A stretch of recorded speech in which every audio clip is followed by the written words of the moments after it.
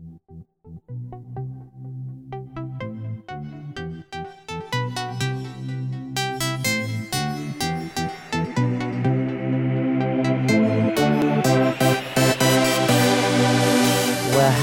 hello, everyone. Welcome to another edition of It's Everything with me, your hostess, BB Sweetbriar.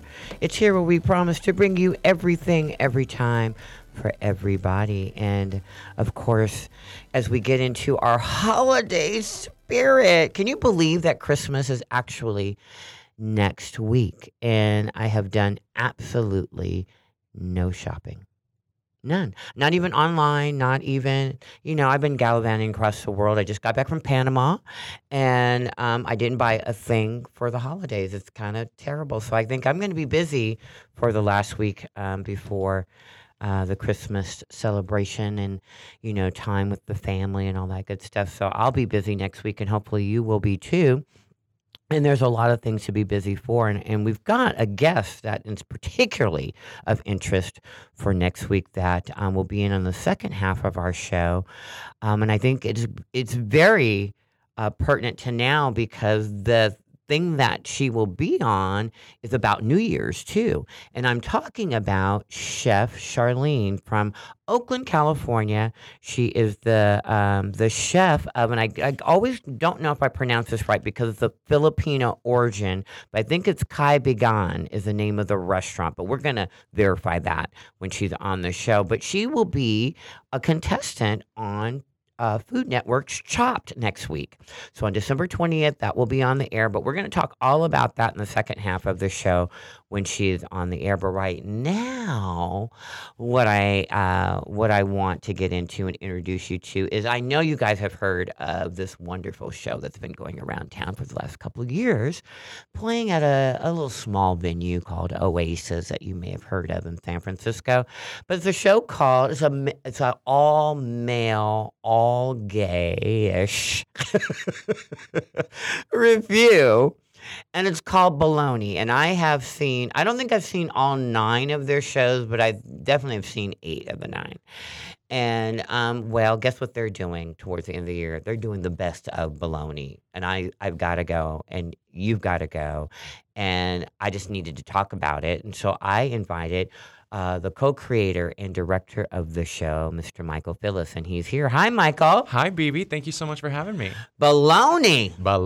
2 years. Yeah, I can't believe it. Our 9th show in 2 years. 2 years. To me, it seems like it's flown by, and I don't know why that is. Maybe it's because I think a lot of it's because we anticipate it. Like once it's over, I think we're always ready for the next one. Mm-hmm. Like when is it going to happen, and what changes are you going to make? Mm-hmm. And but I wanted to kind of go into why this even started with you guys. Like what were you doing when you and your real life partner Rory Davis were sitting around the house? And and Rory, by the way, for those who don't know, is a very renowned choreographer and director in his own right here in the city and beyond. And what were you guys thinking? Like, why do you think, we need to have this gay male review? Well, it started because Oasis had just opened Mm-hmm. on New Year's Day of 2015, and so. My partner Rory and I were thinking, well, they need content, right? They've got this, they're open now 7 nights a week. And so what can we bring to the table and pitch to them as a show idea? Mm-hmm. And so I kind of jokingly at first just said to Rory, well, let's combine 2 things that we love, performance and porn, and just see how that works out. So our first show was taking vintage porn scenarios and setting them to unexpected music and injecting comedy and some thought-provoking content into these scenarios that you might recognize and these characters, these stock characters from porn.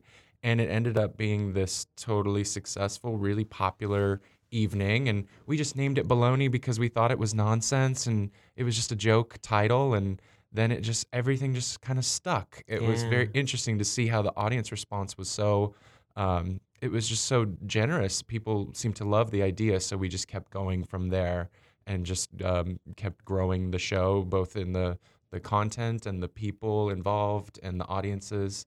have just Yeah. kept going. Well, and for those who haven't seen the show, and when you think of male reviews, I think a lot of people think definitely, Chippendales and the Aussie show, the guys from Down Under or whatever it is, and this is not that. Right. So this is not that, and it's a whole lot more than that. Yeah. Because I think, and it may have been in jest originally for you guys to kind of parody that a little bit, but it really has made a statement because one of your taglines that you use in all of your advertisement is that that it is what a part theater, part dance, part peep show, and all male. Yeah. And all of that is combined into that. And more of the theatrics, I think, is the biggest part of it. You know what I mean? Like, everyone takes on a character, unlike those other shows that I just mentioned, where it is all about the sex appeal and the presence of skin. You kind of use the tease more than the actual... I mean, there is some of that, but but it's a lot of that whole anticipation of, and the uncomfortableness that we personally always feel when we're encountering those types of physical encounters. It can't be very uncomfortable, personally speaking, and we see that on stage with your characters. So address that, because as the show has progressed, that's become more prominent in the show and a more focus of the show. Yeah. Well, I've always been really into the story of sex, in a way. Like, the erotica appeals to me. The build up to the act appeals to me. So I've always kind of enjoyed all of that anticipation of the act, and that's basically what this show is. It's a lot of leading you up to the big reveal or the big act, using theater and dance and stripping. It's probably closer related to burlesque in a way than it is to some of the other all-male reviews where you're just kind of getting man candy set to really expected songs. You get that in our show, but it's also done with story and with substance and with relationships on stage that you see develop. And one thing that was really important to us that you don't get in some of those other all-male reviews is that we wanted to reflect gay sexuality on stage in particular. So you can go to Chippendales and Thunder from Down Under, and though you might be seeing gay dancers, they're not interacting in a gay way. It's a very heteronormative strip show. So with us, we wanted to be the all-male review for the rest of us, for people that are gay or that are into seeing that on stage. And we at first thought maybe it's just for a gay male audience, but now it's grown so much bigger than that we have people of all different orientations and gender identities who are loving that they're seeing this male review that's for the rest of us. Well, and I think I know why that is. I think I know why it is because people are watching normal people. On stage, you have, people of all sizes, all physical looks, and you don't feel intimidated. We go and see those other shows on other even female shows that are, you go and see that if you were a female and see that. You go there for those shows, I think, for the fantasy of what I wish I could be, or I wish I looked like that. I wish I could experience everybody, drooling over me. But in your show, being who I am, I can see that. I can see somebody like my body type on the stage and everybody lusting after them.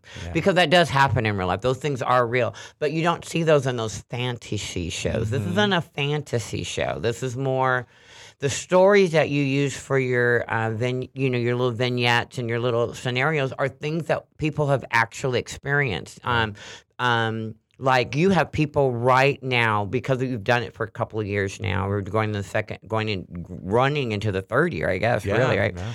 Is that people now go onto your site and send you real life stories. This is something that happened to me, and I think it's kind of quirky and fun and cute, that you then incorporate into a scenario, a show thingy. Yeah. So they are real. These are real things. It has been, and it's so great that our audience has almost taken ownership of the experience and helping to create it now, and we love that. I love that you can come to the show and see your body type and your sexuality reflected on stage, and that is an experience that a lot of our audience members have.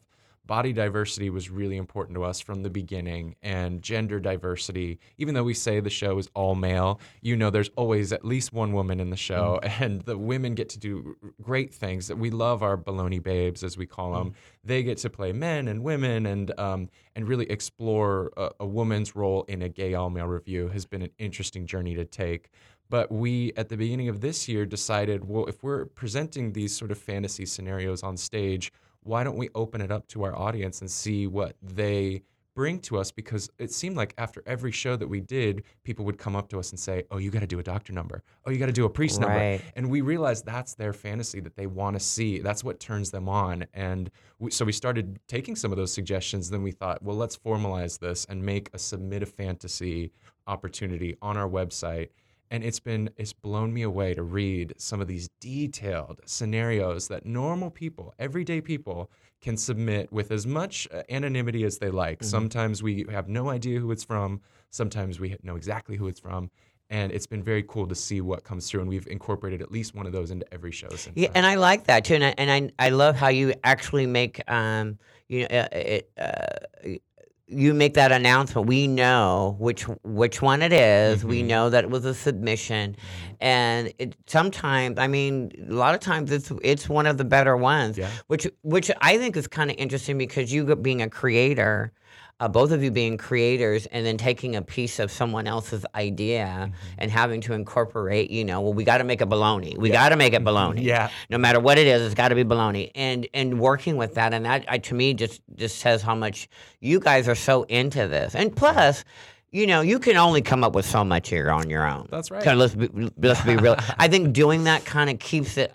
There's always going to be something totally fresh, because you've got this piece that has nothing to do with either one of you.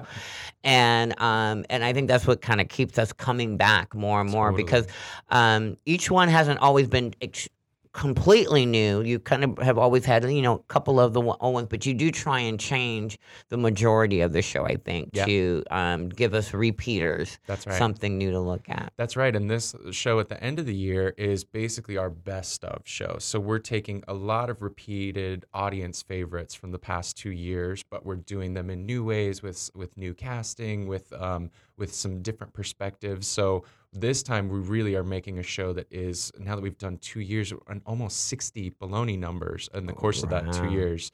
Now we can actually look back at our catalog and take the best of the best, along with some new stuff that has never been seen before. So this show will really be a celebration of everything we've seen. Well, we're going to take a quick break, and then when we come back, I want to talk about how you kind of went through that selection process of what is considered the best of the best. Great. We'll be right back with the co-creator and director of Baloney, all gay, all male review show, Michael Phillis. Will be right back with us.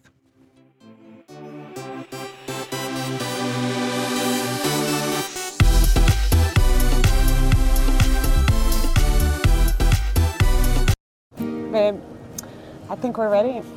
We're really doing this. Yeah, I'm ready for our family. So where do we start?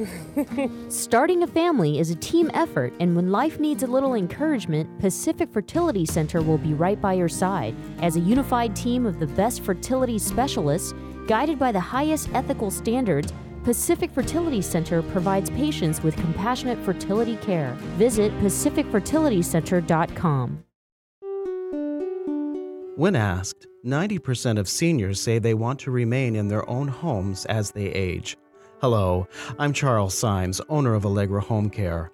Our caregivers have been serving seniors and the aging community for over 20 years. Allegra Home Care is the only Bay Area home care agency that is LGTB certified. Helping LGTB seniors stay at home is our passion. Please visit us at www.alegrecare.com. Allegra Home Care, serving your community.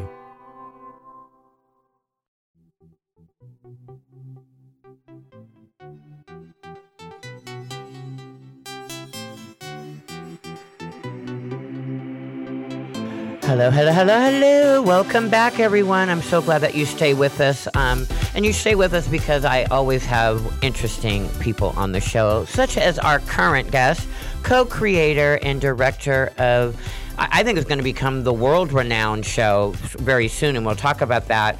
BALONEY, the all-gay, all-male review show that has been playing at Oasis over the last 2 years, and they're about to embark on their best of BALONEY show. What is it? December 28th through the 31st. Okay. Yeah, 7 p.m. shows at Oasis for 4 nights in a row. Okay, and if you haven't been to Oasis, it's really a great venue because it's set up for exactly what you guys do. You know, it's a perfect fit. And you had said earlier in the first segment of the show that you know, Oasis open, and you kind of thought of putting a show together that would fit it, and it does, and it's a perfect fit use venue. I know what's there, so let's do a show that will fit there. So that's really, really perfect. Yeah. Now, this one that's coming up is the best of, and you just mentioned you have about 60, different scenes or scenarios to choose from. What process should you use to say is it your best, the audience best? A guest best? What is It's a little bit of everything, because BALONEY has been so collaborative from day one. We didn't want to make that decision on our own as the show producers. We really wanted to reach out to our cast and see what did they think was the best of BALONEY over 2 years, and to our audience as well. So we did a bunch of polls online and in person with our closest folks, and we just asked them, like, what do you want to see in the best of BALONEY? What was your favorite number? And that was really illuminating. And I'm happy to say that we were able to take most of those suggestions and incorporate them into the show in some way, which was really exciting. So, Wow. And it gives people that sense of ownership. We tend to, having done the show now 9 times and have built this repertoire, we tend to think that, like, people have seen these things a few times and maybe they're over it. But it's kind of cool that, like, well, they may have seen it, but it might have been in April of 2015. We haven't done it since then. So. And your cast has changed too. I mean, Yeah.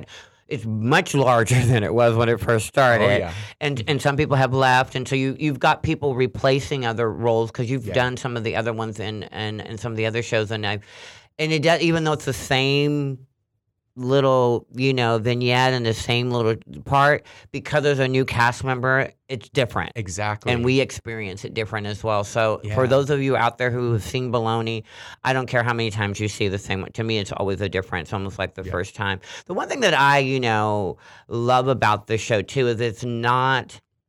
You and Rory are so professional. You guys are, and I don't mean that in a staunchy way. I mean that in your work is A game work. It's not something. I was just watching a show in the lobby here at the studio before coming on, and it was a judge was talking to a defendant in this case on one of the shows, and we're here at Coffee TV, and the lady was talking about, the lady claimed to be a model, yet she kept saying that she was doing something as if she wanted to pursue a dream. And he said, well, if you were a model, you would actually be living the dream, not pursuing it. He says, it sounds like to me like you're trying to be a model. And that's the difference between, I think, some people who are like trying to be playwrights or trying to be screenwriters. You guys are choreographers, you are directors, you are a screenwriter, and the work shows that, okay? It's not an attempt to, it is you are doing it. Well, thank you. And so I love watching that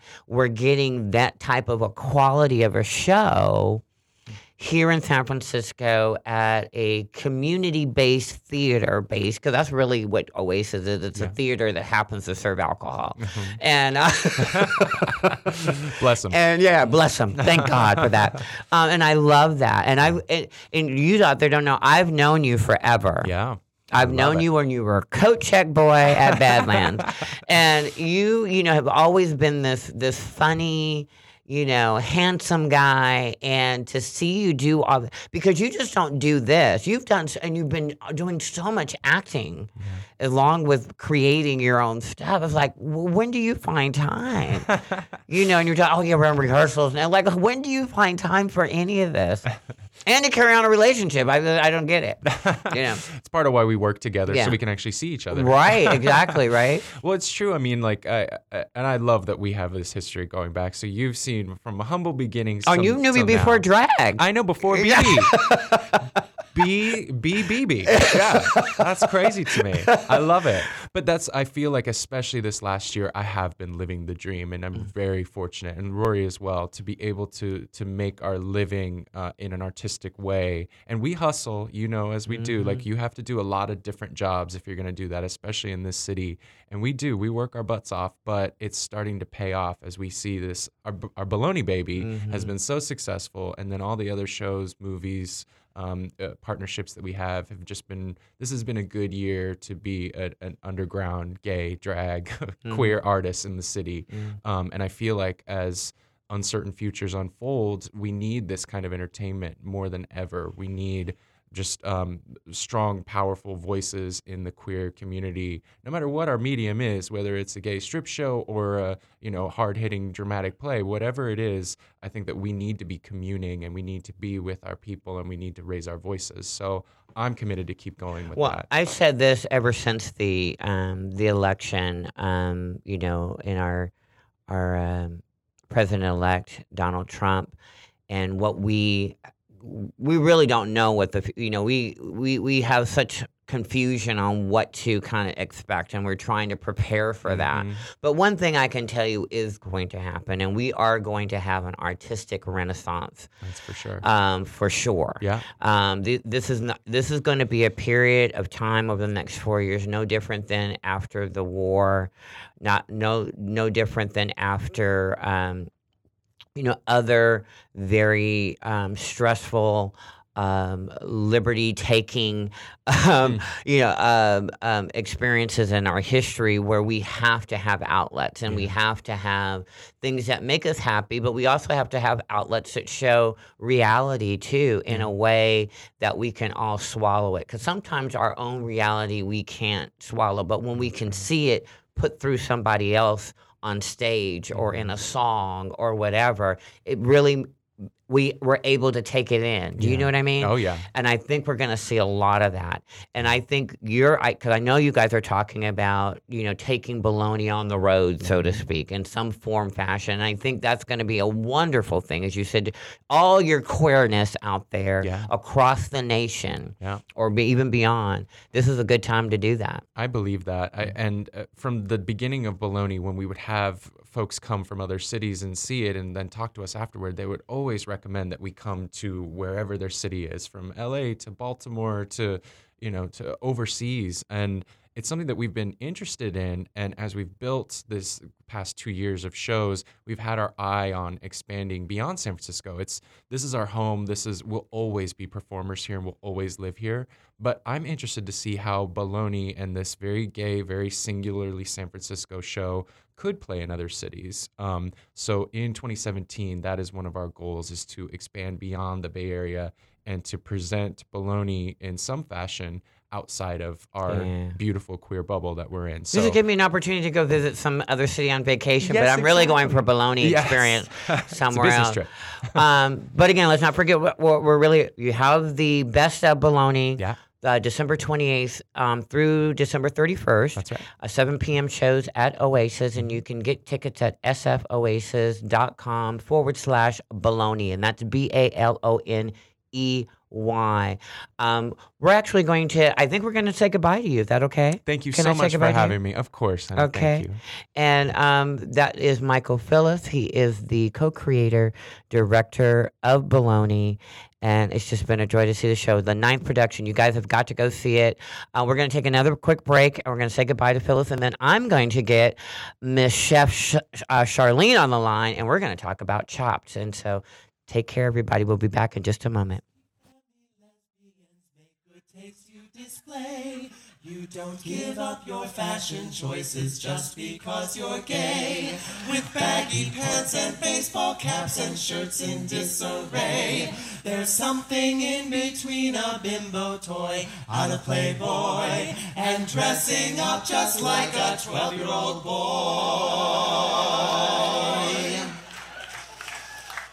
Then gay men with shaved bodies and their moisturizers came, bedecked in youthful shirts that bear the Abercrombie name. They hit the gym in butch attire to banish all the shame that they felt deep down when they were 12-year-old boys with too much poise.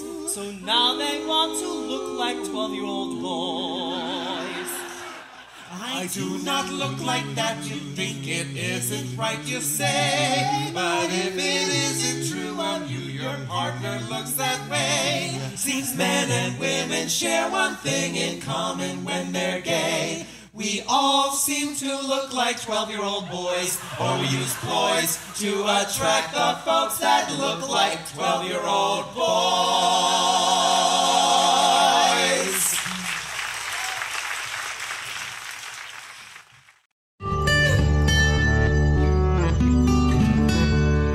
I'm Heklina. I've been doing drag here in San Francisco for almost 20 years, and over the past couple of months I just opened up my club Oasis. It's been going really well. People really seem to appreciate the space. It's something people say San Francisco really needs right now because the city has been changing a lot. I always had this attitude of opening a space that was kind of like for everybody, and that's just kind of the attitude and the ethics of Oasis is it's kind of a space for everybody. How does it feel to be a business owner? I don't know. You know, it's funny because I still have to kind of pinch myself to believe it's actually true. You know what I mean? Like I walk in there and I go up to the bar and I go, oh, could I please have a glass of water? You know, it's kind of like I forget that it's my place. Running gay clubs, it's changed a lot. I think that gay people now, they're everywhere. They don't feel like they have to maybe be in a gay bar all the time, so you have to be much more creative about how you are enticing people to come out to your club. I guess I'm successful because I'll just say it, I work really hard at what I do. I also like to provide a really quality experience for people. So yes, you know, people will pay to see my shows and pay to come to my club, but I always like to give them something that's worth it. The experience that they'll leave my shows going, okay, that was worth it, you know what I mean? That's just always been my attitude. Just to entertain people, and so it seems like that works, you know. I would say to young kids, you know, just kind of form your own identity, and you know, don't let others dictate how you should behave or think. You can always go to sfoasis.com to find out about all the entertainment and nightlife that we have going on at Oasis. If you want to see drag, we've got that for you. If you want to see some queer hip-hop parties or queer dance parties, we have that for you. Spotlight on Success and Achievement, brought to you by Wells Fargo. Together we'll go far.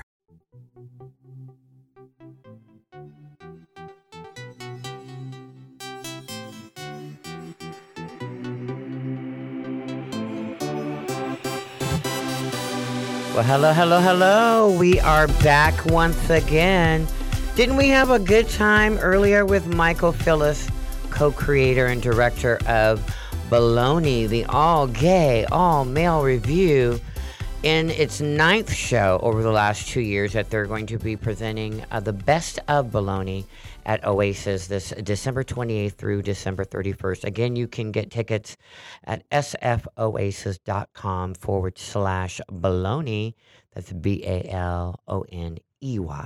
So definitely want to check out the show. It's the best of. It's going to be hilarious and fun and sexy and all of the good stuff there. But now we're going to get into something that I also think is fun and sexy, and that's food. I find, I don't know about you guys out there, but I find food extremely sexy and extremely fun and, you know, to enjoy and whatnot. And I think that's why things like the Food Networks are so popular, is because that is kind of a way for us to kind of get that out of our system by watching people prepare food and tasting it and getting that all under their tongue and all that good stuff. And so we have something really great today because we have not only one of our own Bay Area celebrity chefs, but someone who's also going to be on Food Network coming up next week. We're going to talk all about it when we bring on right now Chef Charleen. Charleen, are you on the line there?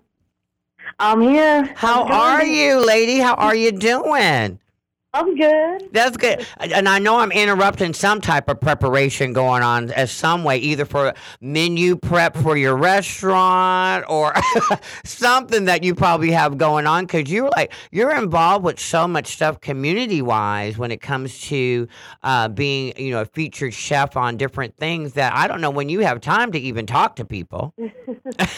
Yeah, it's been crazy. Now,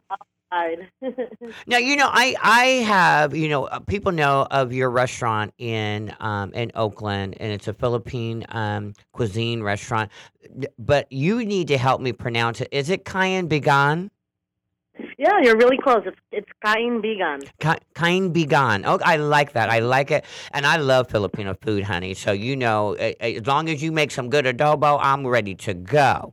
And I know you make a lot more than that, but I think it's just really neat to know kind of your history as being a chef, because I mean, you kind of have a love for food that brought you into being, I guess, a presenter. I guess the artistic part of the presentation and making of being a chef is kind of that way. Other than people who kind of go into the the curriculum of being a chef, Yeah. and then they kind of develop a different type of love for it. I probably would guess that you kind of had the love, and then the rest came.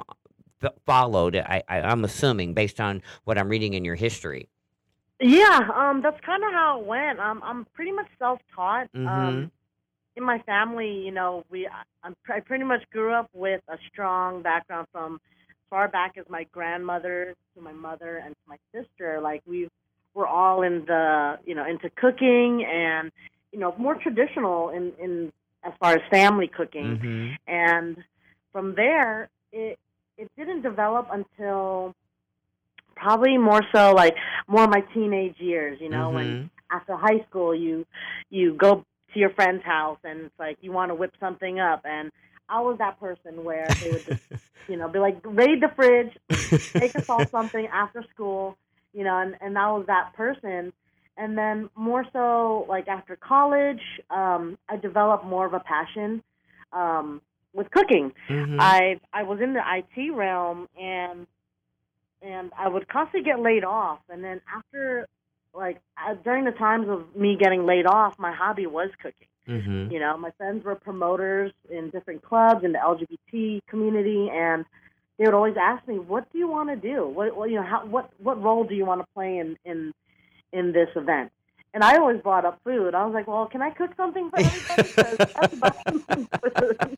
Well, and the thing about it, when I think of, Philippine, the food from the Philippines, and Yeah. which is to me, because I used to live in Alameda, and there used to be a restaurant. I don't even know the name of it.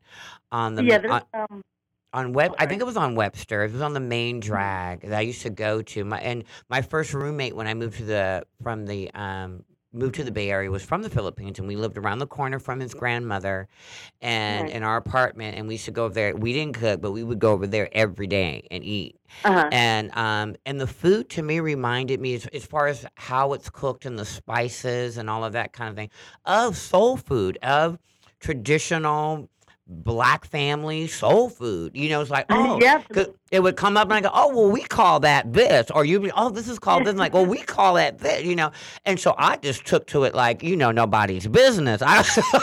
Yeah. I was eating it like, no, I enjoyed going to his grandma's house every day. Let's just put it that way. And so, Oh, nice. talking about what you were saying about how you kind of got into it, what a cuisine to get into to experiment with spices and Mhm. putting together kind of like unlikely, because that's what to me like a lot of soul food is the bringing together unlikely pairings of food. Like other people wouldn't think about, oh, that would go with that. And Yeah. but we were so used, in the South and in our community growing up with not having the ability to eat normal butch cut food, Yeah. meats and everything, and not having the availability to normal vegetables, that we would just put together this kind of stuff and make it work. And I think that it seems like the same kind of story that's behind the Philippine cuisine a little bit. Mm-hmm. Well, there's definitely a lot of soul in Filipino home cooking. Mm-hmm. And I tend to, that's part of my roots. What I like to do is I like to use a different ingredients that, I'm familiar with, in Filipino cuisine to modern food now, Like I introduce my chicken adobo in a different form that's not as traditional, but still with the same ingredients. So soy sauce, vinegar, bay leaf, and tender chicken. But presenting it in a way where I could add my creativity to it and present it to people and be like, look, this is, I'm Filipino and this is my dish for you. This is, and I think you have a saying or something like you want people to come when they come to the restaurant, you want when they come to your home to feel like they're in their home. Oh, yeah. Yeah. And I think that's the one thing that I miss with some of the, the newer types of restaurants. You know how, coming from the tech world that you come from, it's like you go to these new restaurants and everything is extremely techie looking, it's sterile. You look behind the counter wherever who's taking orders is. Everything's all, state of the art. The kitchen looks state of the art. And you kind of lose that whole warm feeling of when you come in and somebody who's greeting you is like, oh, that could be my aunt. Or that could be, that type of thing, and really talks to you. So that they kind of know what to recommend to you. You know what I mean? I always think a hostess should have a conversation with the patron so that they can sit there and go, honey, I'm going to tell you what you need because I can tell the kind of person you are. This is what's going on. This is what your palate needs right here. Item number 7, whatever. You know what I mean? But they don't do that anymore. People working in the restaurant have no idea what the food is all about. You know what I mean? Yeah. And you sound like your restaurant sounds like exactly. I'm gonna come in and I'm gonna be talking to my grandma or something in there, and she's gonna show me what I need to eat. Yeah, I definitely love giving the warm felt welcoming. It's coming into my restaurant is definitely like coming into my home, and I don't have the edgy feel like in a tech restaurant, or you won't expect something like too intricate where you're just like get this and this. Like I want you to understand what you're eating, want you to feel good, and understand that Filipino cuisine is more than just an Asian dish. It's warm felt. It's home cooking and soul, as you said. There's a lot to it. Well, all that you've been doing over the last few years, because I know that you started a pop-up a few years ago, like 2012, before you opened like a year before you opened your restaurant. And that has now all led up, and you've done tons of other things, festivals. You've been around, girl. You've been cooking for the masses, and we've been enjoying it. I mean, is the reality of it is. But that has led up to what's coming up for you on December 20th is your presence on Food Network's Chopped, which is a very popular. I didn't realize it was in its 31st season. I didn't know it was been going on that long, but. Yeah, you are that but because you went in January, I guess, to tape the show, so you've been holding on to this for this news for like a whole year. Yeah, it's definitely been challenging, but I was like, girl, that's like holding water. How could you that's a long time to keep this a major secret. But my question is, out of all the ones that are out there, because there's tons of food competition shows. There's tons of them. Like I said before, I think food is sexy. I think it is fun, and I think that's why they're successful on the air. It's just like I don't care what cuisine it is; they're just successful. And but why Chopped as opposed to any of the other ones that are out there that you could have chosen to audition for or to be a part of? That's a good question. And what's funny is that I've never really pushed myself to wanting to be on Chopped because it's very prestigious. I constantly would watch it and I'm like, oh, I could do it, but they seem very like, it's a legit game. I didn't honestly. I'm an easy going person, and I didn't think I was going to participate in something like that. But why not? When they did call me, it was one of those like, well, why not? Right. Another opportunity to take myself to another level, Well, this is what's so fun is because the Bay Area is known, and I know particularly San Francisco, known for, we've had several chefs that have gone on different, food food shows, to compete. And, I just think it's wonderful because I personally think that Oakland is definitely coming into such I don't know, a renaissance of all. I've been using that word a lot lately, but of so many things culturally, food, activities. We're finally getting they're finally getting the recognition of its true diversity. It's not just a minority community city. You know what I mean? It's just not this urban type of idea when we using urban and not a positive word. You know what I'm saying? So many times when people use that word for Oakland, it's not meant in a positive way. But I think it is definitely a positive environment, and so many things are cropping up for the LGBTQ community, and to have someone who has, definitely provided your talents and service for a lot of things that we do, and to be out on this show from Oakland, I'm just excited about that. I just think it's wonderful to show that there is great quality food and great quality restaurants in Oakland that even here in San Francisco we can venture to. You know what I mean? To go across that bridge and say, I'm gonna go to Chef Charleen tonight. That's what I'm going to. I'm gonna catch Bart and just going over and do that. Yeah, I mean, Oakland has always definitely been a very diverse and cultural city, and there's a lot of changes going on as far as the city changing. There's new people that are trying to take over, and I came into the food game knowing that, I already sensed the changes, and I wanted to preserve that. In Oakland, there used to be.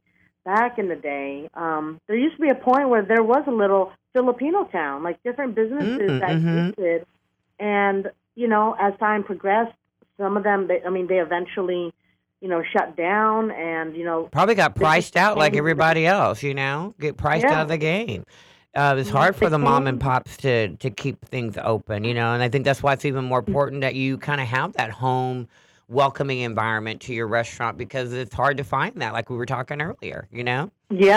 Definitely challenging. And, I wanted to put my footprint in and, claim my space and, be able to introduce my culture through food and what I love to do. Yeah. And, it all tied in right, and it couldn't be more than a great time than now. Right. I feel like Well, we're going to take to a point. Well, I don't mean to cut you off, Chef Charleen, but we're going to take a quick break, and when we come back, I want to go more about. I know you can't say a whole lot about the show, but I want to at least talk about what you're going to bring, what you brought to the table, and why you think you were chosen to do this. Okay, we'll be right back with Chef Charleen, who will be on Chopped on the Food Network this coming week. We'll be right back.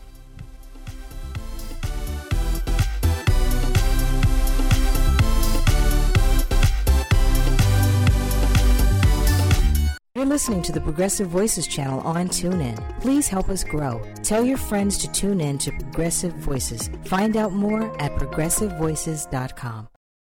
This is a true story about two best friends who fell in love and moved across the country to the city by the bay.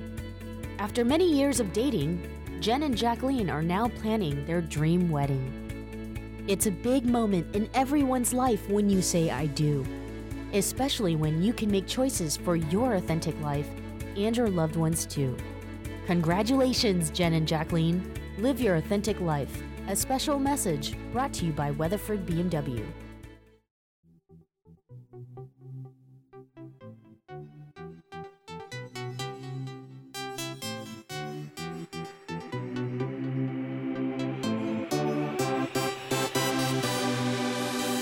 Okay. Hello, everybody. We're back to It's Everything here. I'm your hostess, BB Sweetbriar. Of course, we are the weekly Sunday segment of the Michelle Meow Show here on Progressive Voices.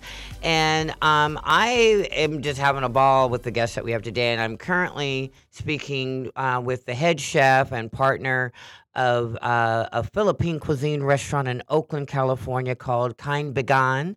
And what's so wonderful is that this celebrity chef is going to be even a bigger celebrity chef as she makes her way on to Food Network's Chopped next week. And I have Chef Charleen with me. I think this is just so, because the show, what I like about Chopped versus some of the others, that where you have what your series of chefs and then they're on for the whole season or, what have you. Chopped, you're there for an episode. Is that correct? And then the next episode comes on. There's a whole different crop of people. You're there for that one episode. Yeah, it's basically an episode. And I like that because to me that means we get introduced to more people who cook. You know what I mean? Who make food. And that's what I'm all into. Like I want to know all the people out there who can make my, get my palate taken care of and my belly full. That's what I want to know. And that's what. So you kind of hit it and quit it and you get in there. But for you as a contestant, it's short. It can. You really got to be on your game. It ain't no time where I can make up for my mistake next time. They'll let me. Oh yeah. Nuh-uh. So, how does it work? You get to do on your episode. Your episode's kind of neat because it's a New Year's bash type of thing. So it's kind of seasonal right now. It makes sense for everybody to kind of watch this, not just only because you're on the show, because that's why we're watching it for sure, but also because it is kind of seasonal for us. Like we can take some of this stuff and put it to use for what we have coming up in the next couple of weeks, really. Mhm. Yeah, it's a legit game. I mean, basically the way it works is, you have your contestants and you get mystery baskets for 3 rounds. And once you open those baskets, there's ingredients that, none of the chefs know, but then you have to create, in the first round, an appetizer, the second is an entree, and the third is a dessert. And as each of the chefs go through each round, a chef gets eliminated each round to the end. But yeah, it's well, I think based on what we just talked about earlier, when you said that when you were in high school and you would go over to your friend's home and you were the one who had to go raid the refrigerator and decide to make up some stuff for people, which means that you probably can do some mean things with peanut butter. I could just imagine. But to me, that kind of is an advantage for you because you're probably used to kind of like, let's see what we got up in here.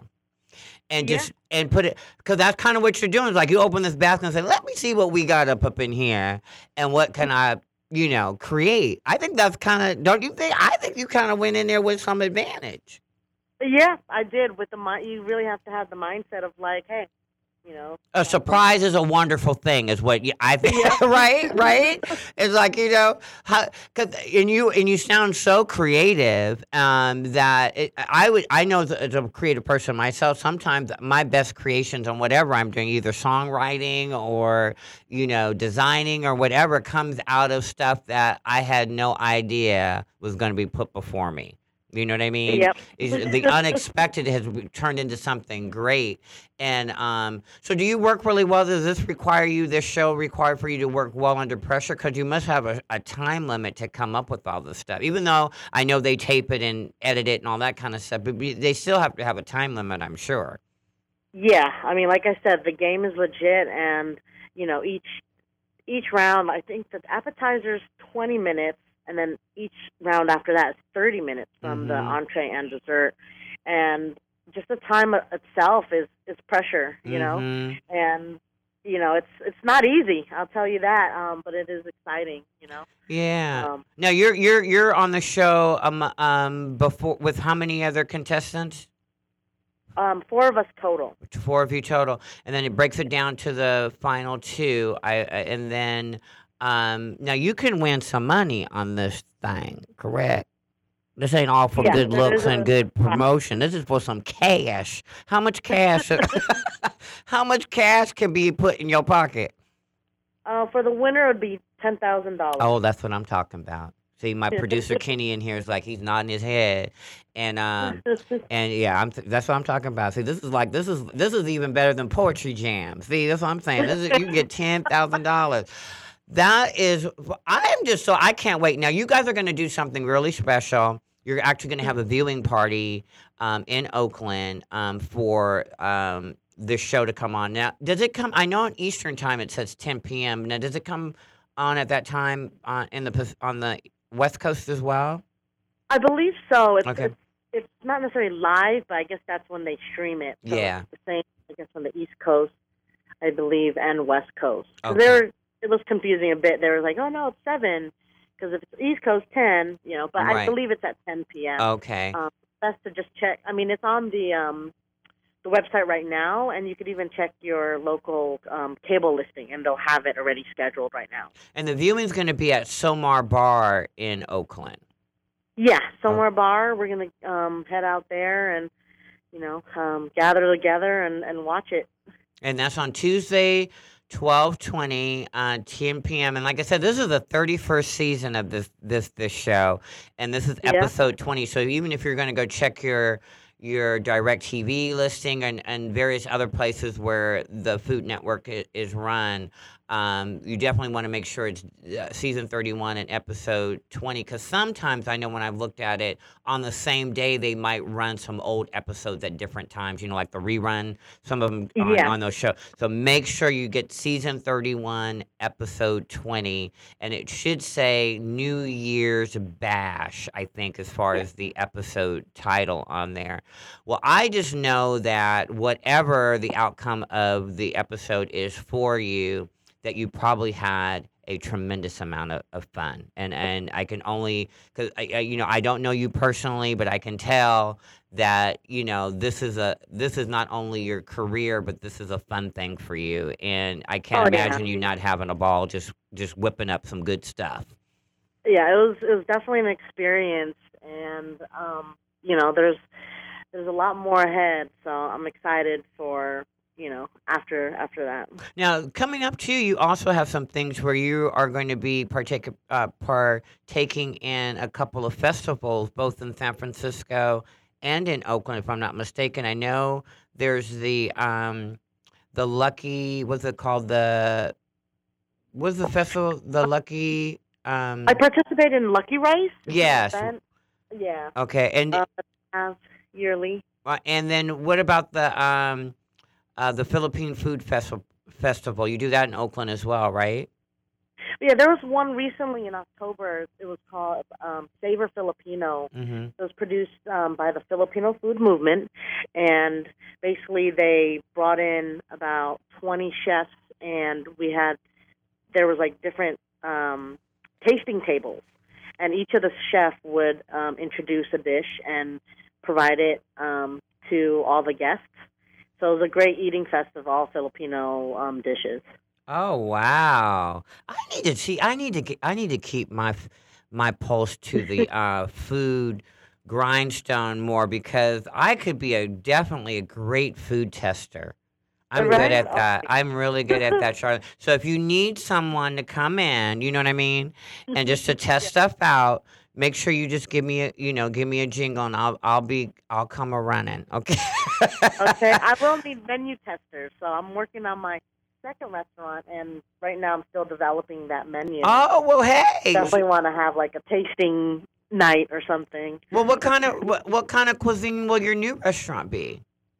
It's also going to be Filipino influenced. I'm in the process of still curating it, and I haven't done any major testing yet. But as the time progresses, I'll definitely consider a nice group of people to do something. Well, thank you, because I would definitely. I gave you a little bit of history. I'm a little, I know kind of what to expect. So. Well, I really am looking forward to watching the show and looking at you represent and being on the air. And good luck. Like I said, I know you can't talk about what's going to actually happen on the show, but I'm sure you've got a billion people rooting for you, and I think everyone's just excited for you. Word. Thank you. And again, it's going to be on December 20th. It's the Food Network's Chopped, episode 20 of season 31. You should be able to see the listing on any of the cable or direct TV where Food Network is. It comes on at 10 p.m. And they are going to be doing a viewing party here in Oakland, California at Somar Bar. And Charleen, Chef Charleen will be there and all of her friends and rooters. So definitely join if you can. And, you know, stay in tune with Kind Began Restaurant, Philippine cuisine restaurant there in Oakland as well. It's on 14th Avenue, right? Correct, 14th Avenue. Yep. There you go. Well, thanks again, Charleen. And I want to thank all of you out there for listening in on us. And thanks, Michael Phillis, for being on the show with Baloney. And, you know, it's time for us to say goodbye so I can go shopping for Christmas because that is next Sunday. So I need to go and get my stuff. But before we go, you know, there is not a holiday.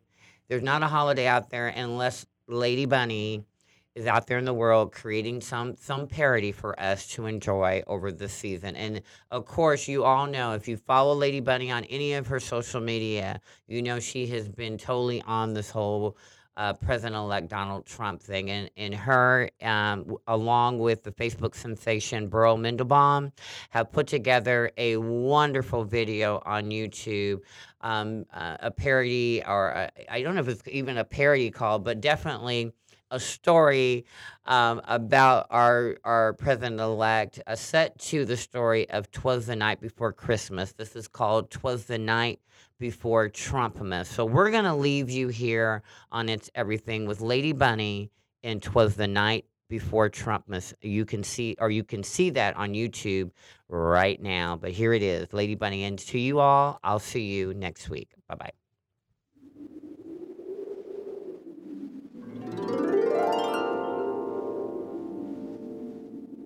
'Twas the night before Christmas, and the Trumps were all sleeping, except for the Donald, who was too busy tweeting. The stockings were hung, all designed by Ivanka, and made by the children who live in Sri Lanka. Little Baron and brothers, all snug in their beds, dreaming of the day when their old man drops dead. And Melania, former model, now jewelry designer, was hiding the Viagra in a vase of fine china. When down in the kitchen there arose such a clatter, was it Chris Christie drinking more pancake batter? Down to the stairs Donald waddled intently. Could it be Mexicans stealing the Bentley? Or maybe it's Muslims, or blacks, or the Jews. Should he call the Klan? They'd know just what to do. A total disaster, he said, dialing his phone. It's 3 a.m. I sure hope Hillary's home. Then he looked out the window to a sound coming near, and it wasn't the usual boos and Bronx cheers. When what to his white-circled eyes did appear but a foreign-made sleigh and 8 illegal reindeer? And who was that pulling the reins to his chest? Some white-bearded senior too fat for his vest. He looked like he'd flunk a cholesterol test. One thing is certain, they're not sending their best. Without proper visas, his horned mules they came, as he whistled and called them by Latino-type names.